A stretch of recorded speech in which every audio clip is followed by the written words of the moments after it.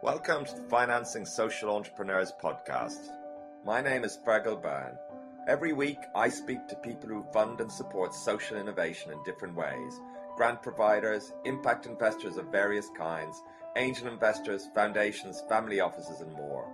They talk frankly about how they work, how they make investment, grant and funding decisions, what they will invest in or support and what they cannot.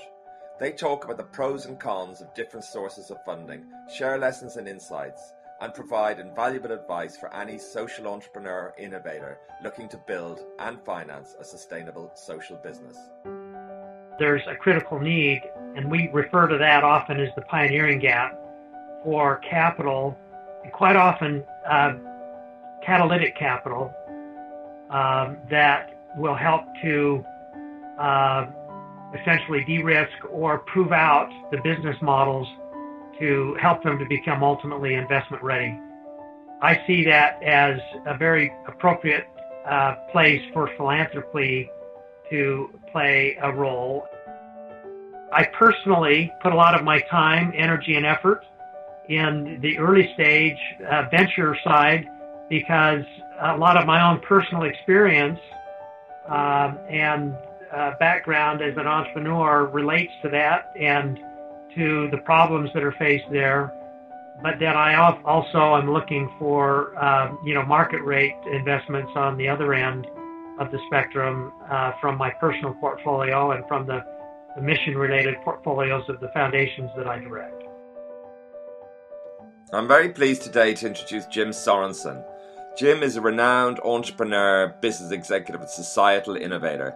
He's built highly successful companies in industries ranging from technology and life sciences to real estate and private equity investment. Today, he's a key focus in supporting social innovation and is a leader in the world of impact investing. Jim endowed the David Eccles School of Business at the University of Utah to create the James Lee Sorensen Global Impact Investing Center, and he supports social entrepreneurs via a number of foundations and charities. Jim has served on many community service boards, including Mission Markets, University Venture Fund, and is the chairman of Village Capital, a non-profit organisation that uses the power of peer support to build world-changing enterprises. Well, thank you very much, Jim, for taking the time today to speak to Financing Social Entrepreneurs podcast. Well, it's great to be able to talk to you. So I'm very much looking forward to talking to you and hearing about the great work that you're doing. You wear many hats, Jim, and I'm just wondering, can you talk a little bit about the ways in which you support social entrepreneurship and maybe also a little bit how you became interested? Yeah, maybe I'll answer the first question or the second question first because I think it gives insight into the answer of the second. I became interested in this area through my own, business endeavors. I'm an entrepreneur. I've had a number of companies that have been successes. I've had some that have not been. I've lived the difficult challenges that entrepreneurs face with a startup, and through that. I think recognized the potential for addressing in a more scalable, self-sustaining way, problems that exist in society or, benefiting those that may be underserved. And one of the greatest successes in my business career was a business that enabled the deaf to communicate with the hearing over the internet in real time in their native sign language, which had tremendous benefits for that underserved population. So through that experience, I saw that a business enterprise, if focused on a social problem, could really move the needle in a very significant way in ultimately, reaching that population and helping to solve the challenges that it faces. And that really led me to look for other ways of using philanthropy as well as my own personal investing to address social problems. This was well before the term impact investing had been coined, and I became very active in this area. And my primary modes, I suppose, of supporting, impact entrepreneurs is really in trying to create awareness and promote the importance and what impact investing is, in helping to educate and advocate for ways and for policies that would support impact investing, and then by actually participating, by investing in social entrepreneurs and helping to create intermediaries that enable others to be able to become involved and invest or participate in impact investing. Great, that's great work. And as you say, when you first became involved, the term impact investment wasn't around. Maybe even the term social entrepreneurship. That's some of this language is quite new and evolving. Can you talk a little bit about what you see as the prospects or potential of impact investment? What is it that you find most interesting, Jim? Well, I think there's been kind of a quiet revolution of more and more investors, foundations that have become aware, and I think there's a great interest in this space. So I think there's great potential, but I think there's a lot driving that as well. I think there's a tremendous need. I mean, you could look at it from an optimistic standpoint and see the problems in the world as opportunities for investment and new enterprises to address in very innovative ways. So I think there's pent-up demand in that regard in the frontier markets, and certainly a great need to solve problems in the developed world in innovative ways that lend themselves to new social entrepreneurs and business models. I think there's also on the other side the demand side, a greater demand for investing in businesses that address social problems. The next generations, the millennial generation, the X generation, they rate this very high on the criteria that they're looking for in the investments that they make. So as the wealth transfers to these next generations, I think there will be greater demand, and this will, I think, further accelerate the excitement and the activity around impact investing. Right. Now, I know you think a lot and you're involved in actively helping develop the ecosystem for impact investing in various different ways, and maybe we can talk about that in a moment.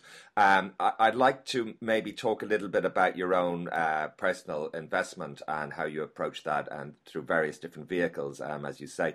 I know you're interested in social ventures at what they call the pioneer stage, and I'm wondering, what is it about that stage that you would find interesting? What do these kind of organizations look like, and what kind of challenges do they particularly face?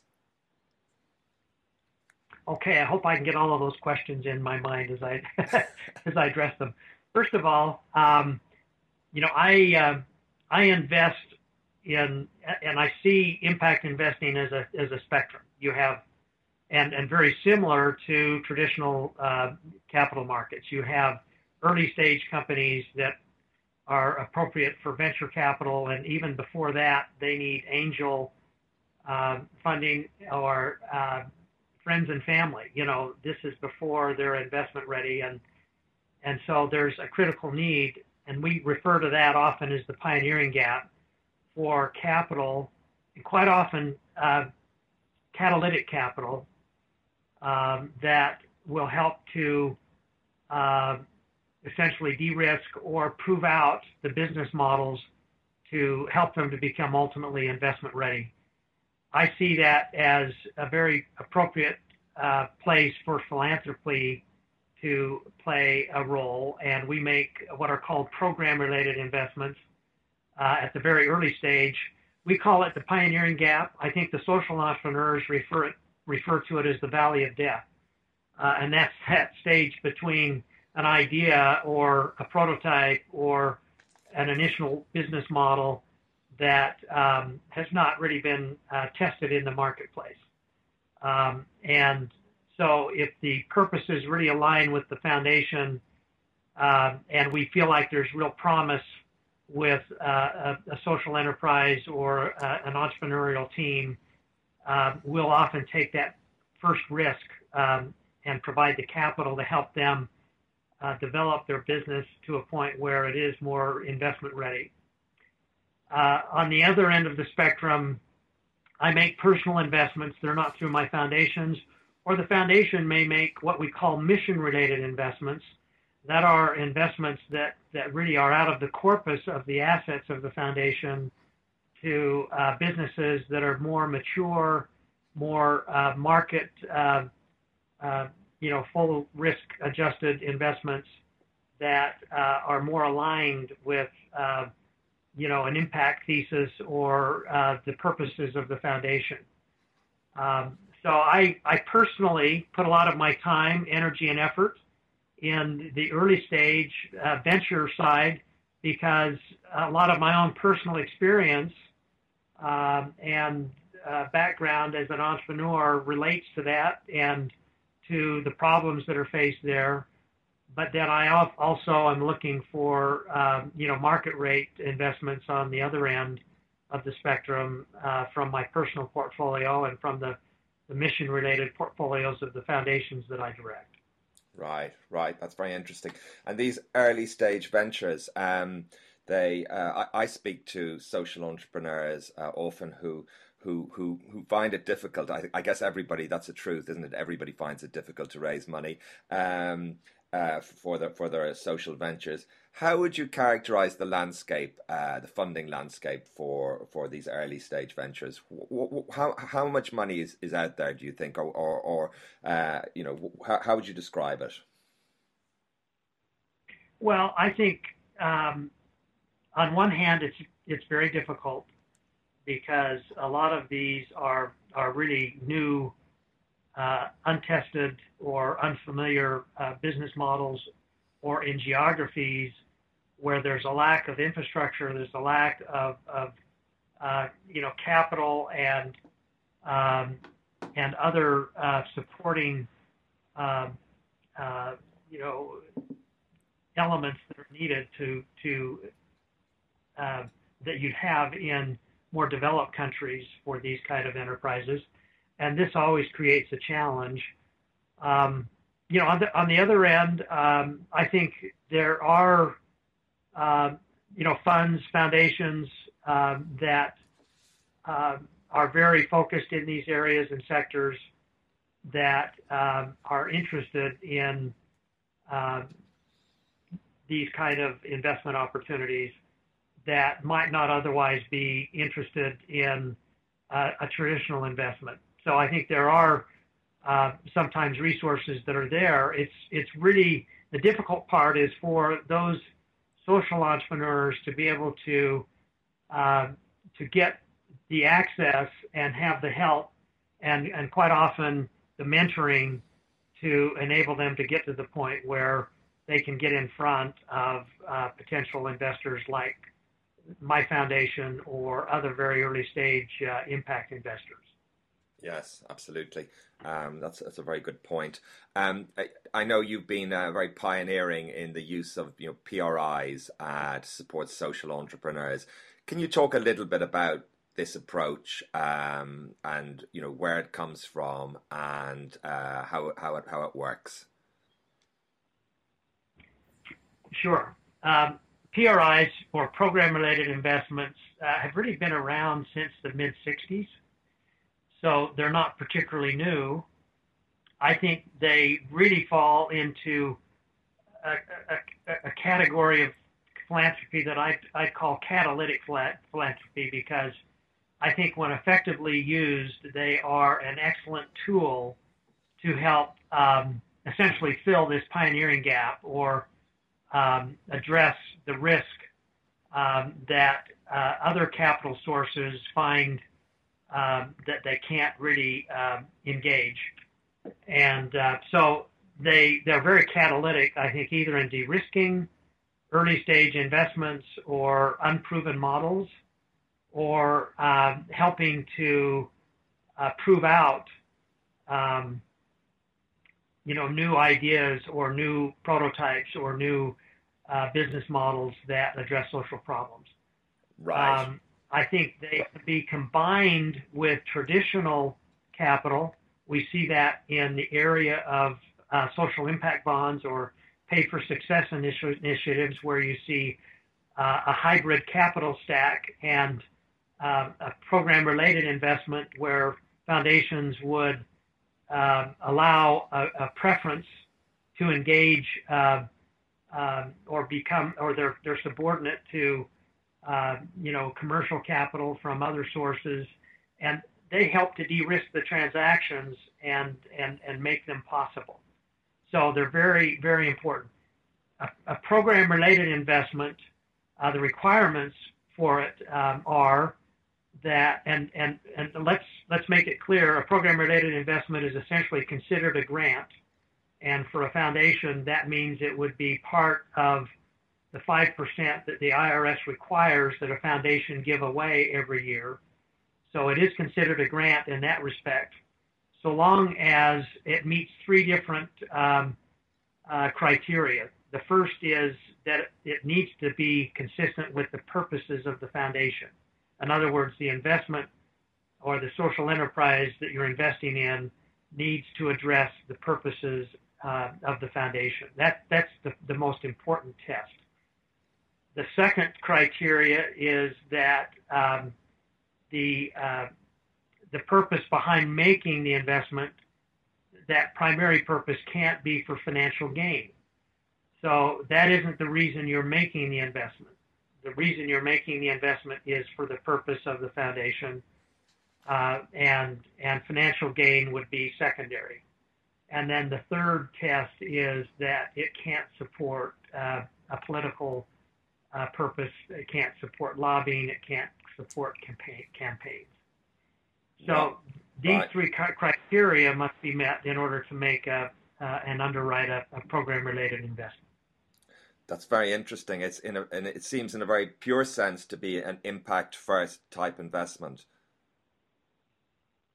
Yes, it's intended very much to be an impact, or in the case of the foundation, consistent with the purposes of the foundation. If the purposes of the foundation are, let's say, environmental in nature, clean water, clean air, sustainable energy, then you'd be looking to make investments that support that purpose, and probably very early stage catalytic investments, because again, your purpose can't be to make money.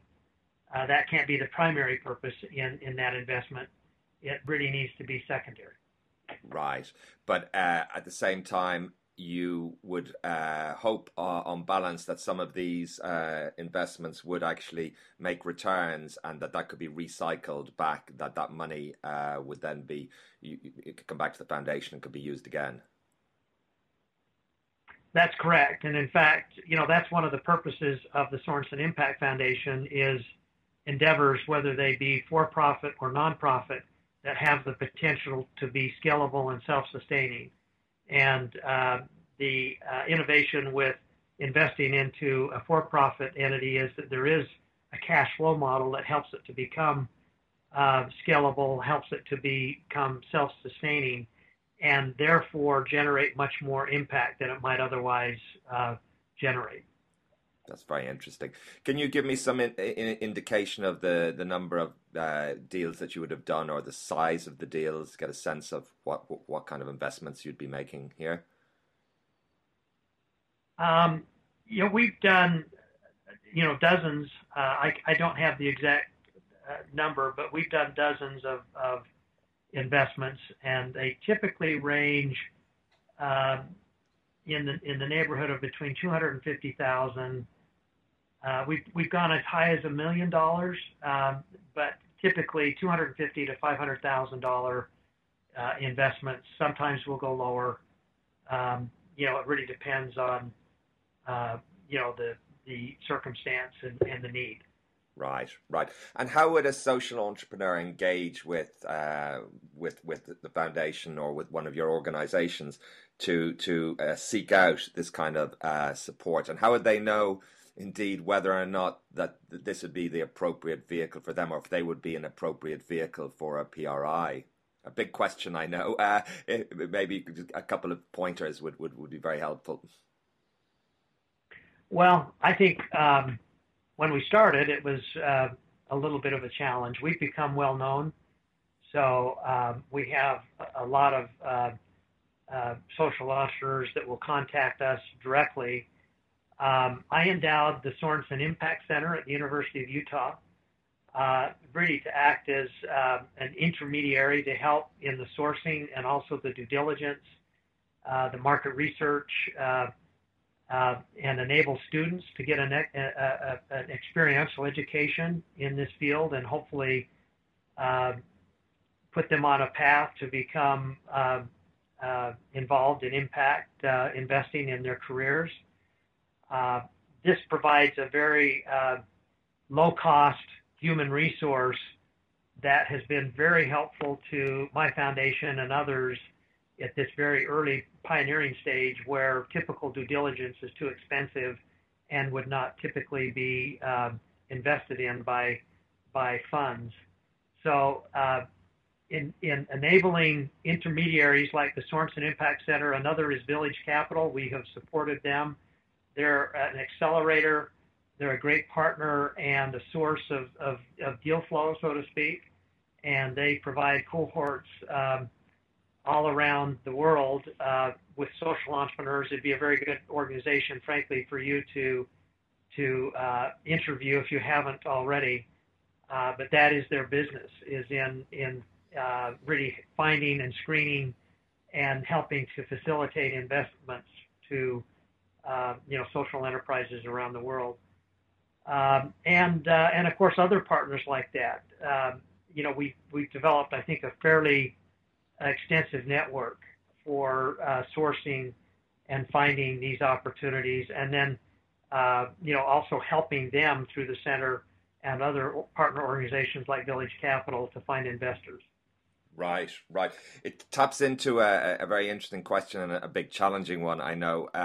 The appropriateness of different kinds of capital for different social ventures, a very big topic, I know. But just coming back to that question, as a social entrepreneur, are there one or two questions that you would say that they should look to seek to answer in order to get a sense of whether or not PRI would be appropriate for them? Or is it to some extent invisible in the sense that, whether it's an angel or an equity investment directly or a PRI, it's less significant? I just wonder if you talked a little bit about that again. I know it's another very big topic. Sure. Well, I think I would say this, that when we make PRIs, we're clearly looking for social enterprises that have a deep commitment and a high correlation between every dollar that's made and the social impact that's generated, that are focused on measuring the social impact and have that embedded in their business process, just like they measure the financial performance. So it's very important when engaging philanthropic capital that there's a clear commitment and strong, a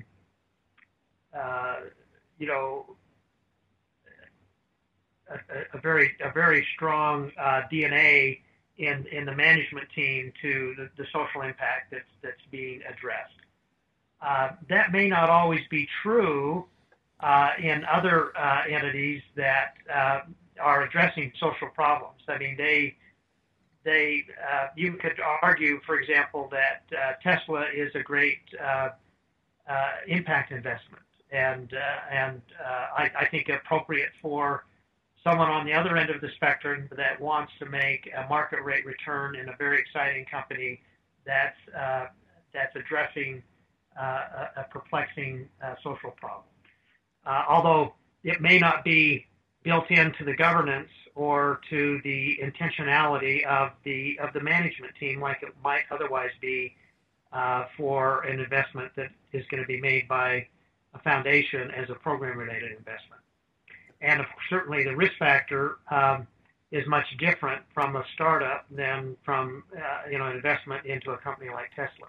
Yes. But clearly, that doesn't mean that there isn't room for impact investors of all types to engage in impact investing, and it really depends on their investment thesis and really where the money is coming from, whether it's from a foundation as a program-related investment or even as a mission-related investment, or whether it's coming from the personal investments like I might make into companies like Tesla or others that I believe are generating positive social impact. Right. And clearly, as you mentioned, the whole area of impact investment is still fairly young, really, and I suppose within that, PRI is a toddler as well. What potential do you see for PRI in the future? And I know that some foundations have not that some foundations are pursuing this, others are not. There's sometimes uncertainty about tax treatment and things like that. So I'm just wondering if you could talk a little bit about the potential you see, and also maybe what you think needs to happen for this to grow up. Yeah, well, I think there's great potential. I think first of all, certainly education and there being more clarity around the PRI, what's appropriate by the IRS. Now, the IRS will occasionally come out with specific examples that they put forth as appropriate for PRIs. Otherwise, it's a facts and circumstances test.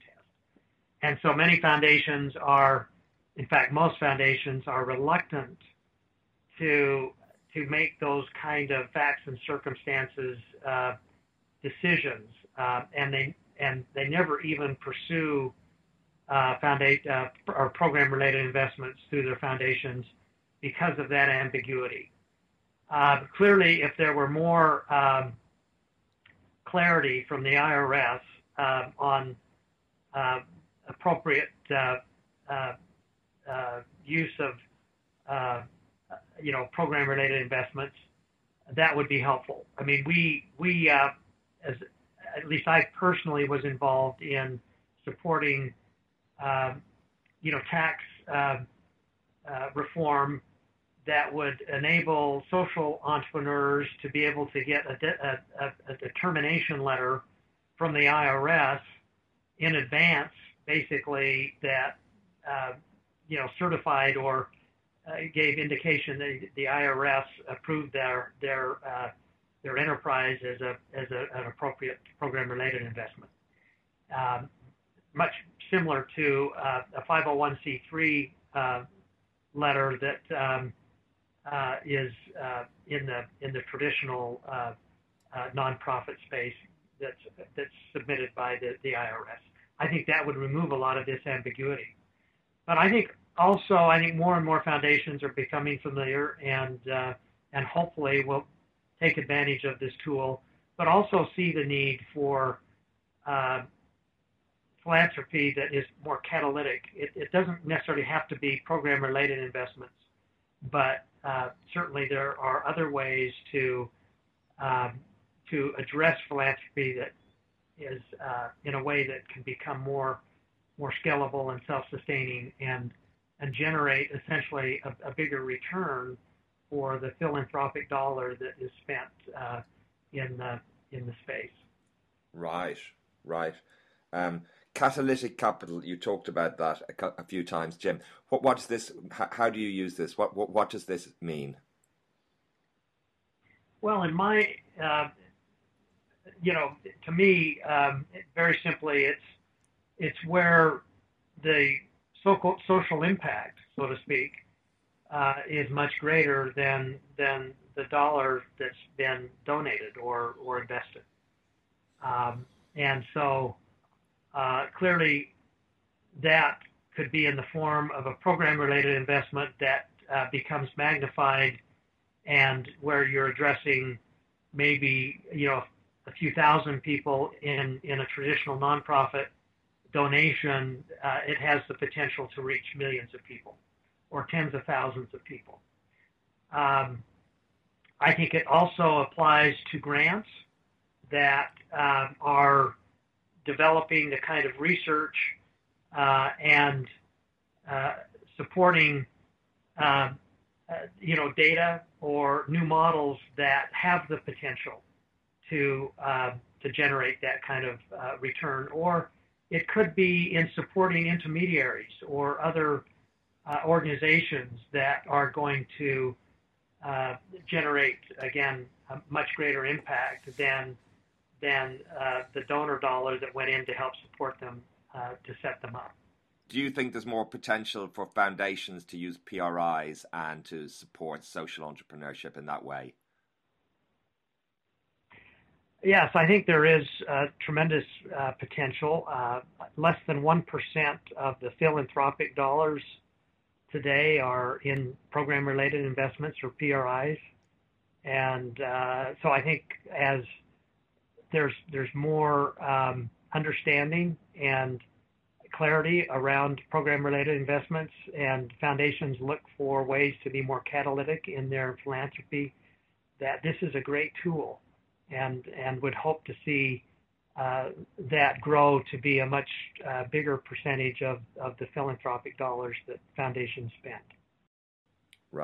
Right, that's interesting. Yes. Now, we talked a little bit earlier on about the ecosystem, and I know you this is something that you think about and are actively involved in developing in different ways, impact investment, different kinds of intermediaries, and I guess awareness in different ways. Can you maybe talk a little bit about that, Jim? Why that matters and what you think is important here? Well, I think it kind of comes back to your last question, which is really how to, as it's often been said, move impact investing from the shadows to the mainstream. And I think in order to do that, you've got to build out an ecosystem. And that ecosystem is going to look very similar to traditional capital markets. You're going to have more investable products on all ends of the spectrum. You're going to have organizations that help social entrepreneurs, that and funds and legal firms and other technical and financial support organizations that help to structure the transactions that are intermediaries. And all of that needs to be ultimately developed, and it's going to take time. It took time for us to have the efficiency in the current financial markets, the traditional financial markets, and it'll also take time in impact investing. I think the thing, again, that I point to that I think is encouraging is there's continued demand.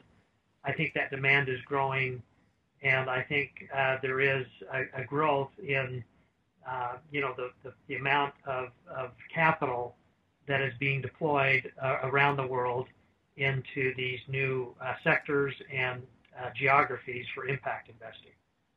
Yes, absolutely.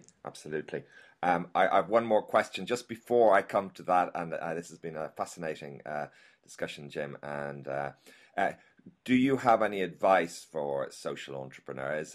You probably see them in many guises and many different kinds of projects over the years, bringing their projects and their ideas to you. Are there one or two things that you might suggest to them in terms of helping them focus on where they might be able to do a bit better or tell their story or just generally engage with investors more successfully?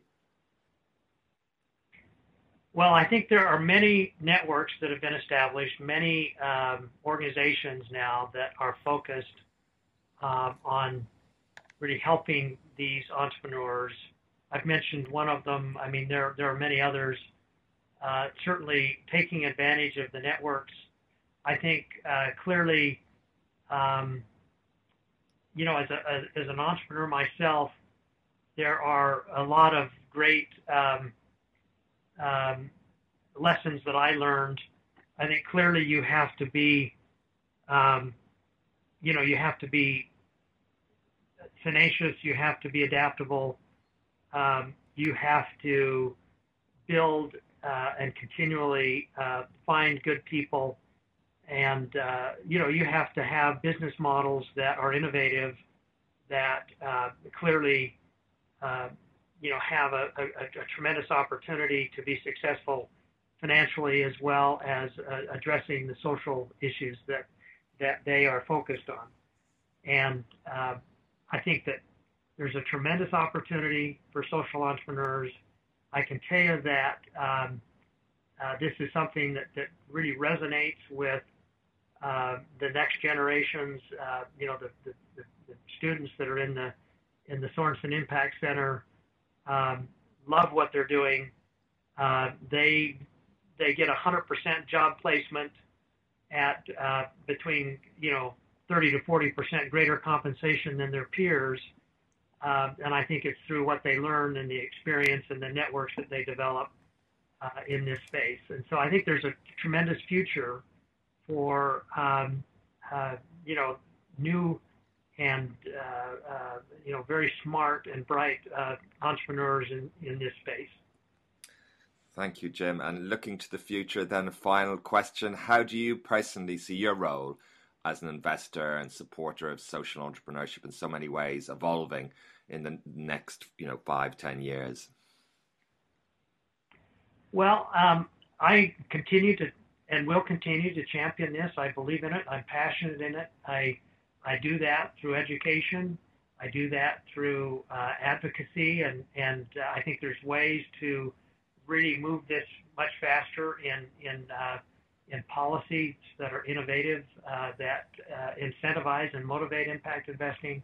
And I continue to participate in it by making investments and providing the catalytic capital that's often needed to move these businesses along to become successful. That's a great vision, Jim, and thank you so much for taking the time today to speak to me and share the great work that you're doing, and I wish you the very best of success. Very well, very good, Fergal, and it's been great talking to you, and I really appreciate the great service that you're doing in helping to educate others that are interested in this space. Thank you very much, Jim. You bet. Thank you for listening to the Financing Social Entrepreneurs podcast. I hope you found this interview valuable. Please make sure to visit financingsocialentrepreneurs.com and subscribe to make sure you don't miss any future podcasts. This podcast is brought to you in collaboration with Echoing Green. Echoing Green drives social progress further, faster, via its Global Social Entrepreneurship Fellowship, now running for 30 years. Echoing Green's new Impact Investing program aims to bridge the gap between impact investors and social entrepreneurs to help build more resilient and financially stronger social impact businesses. You can find out more at echoinggreen.org.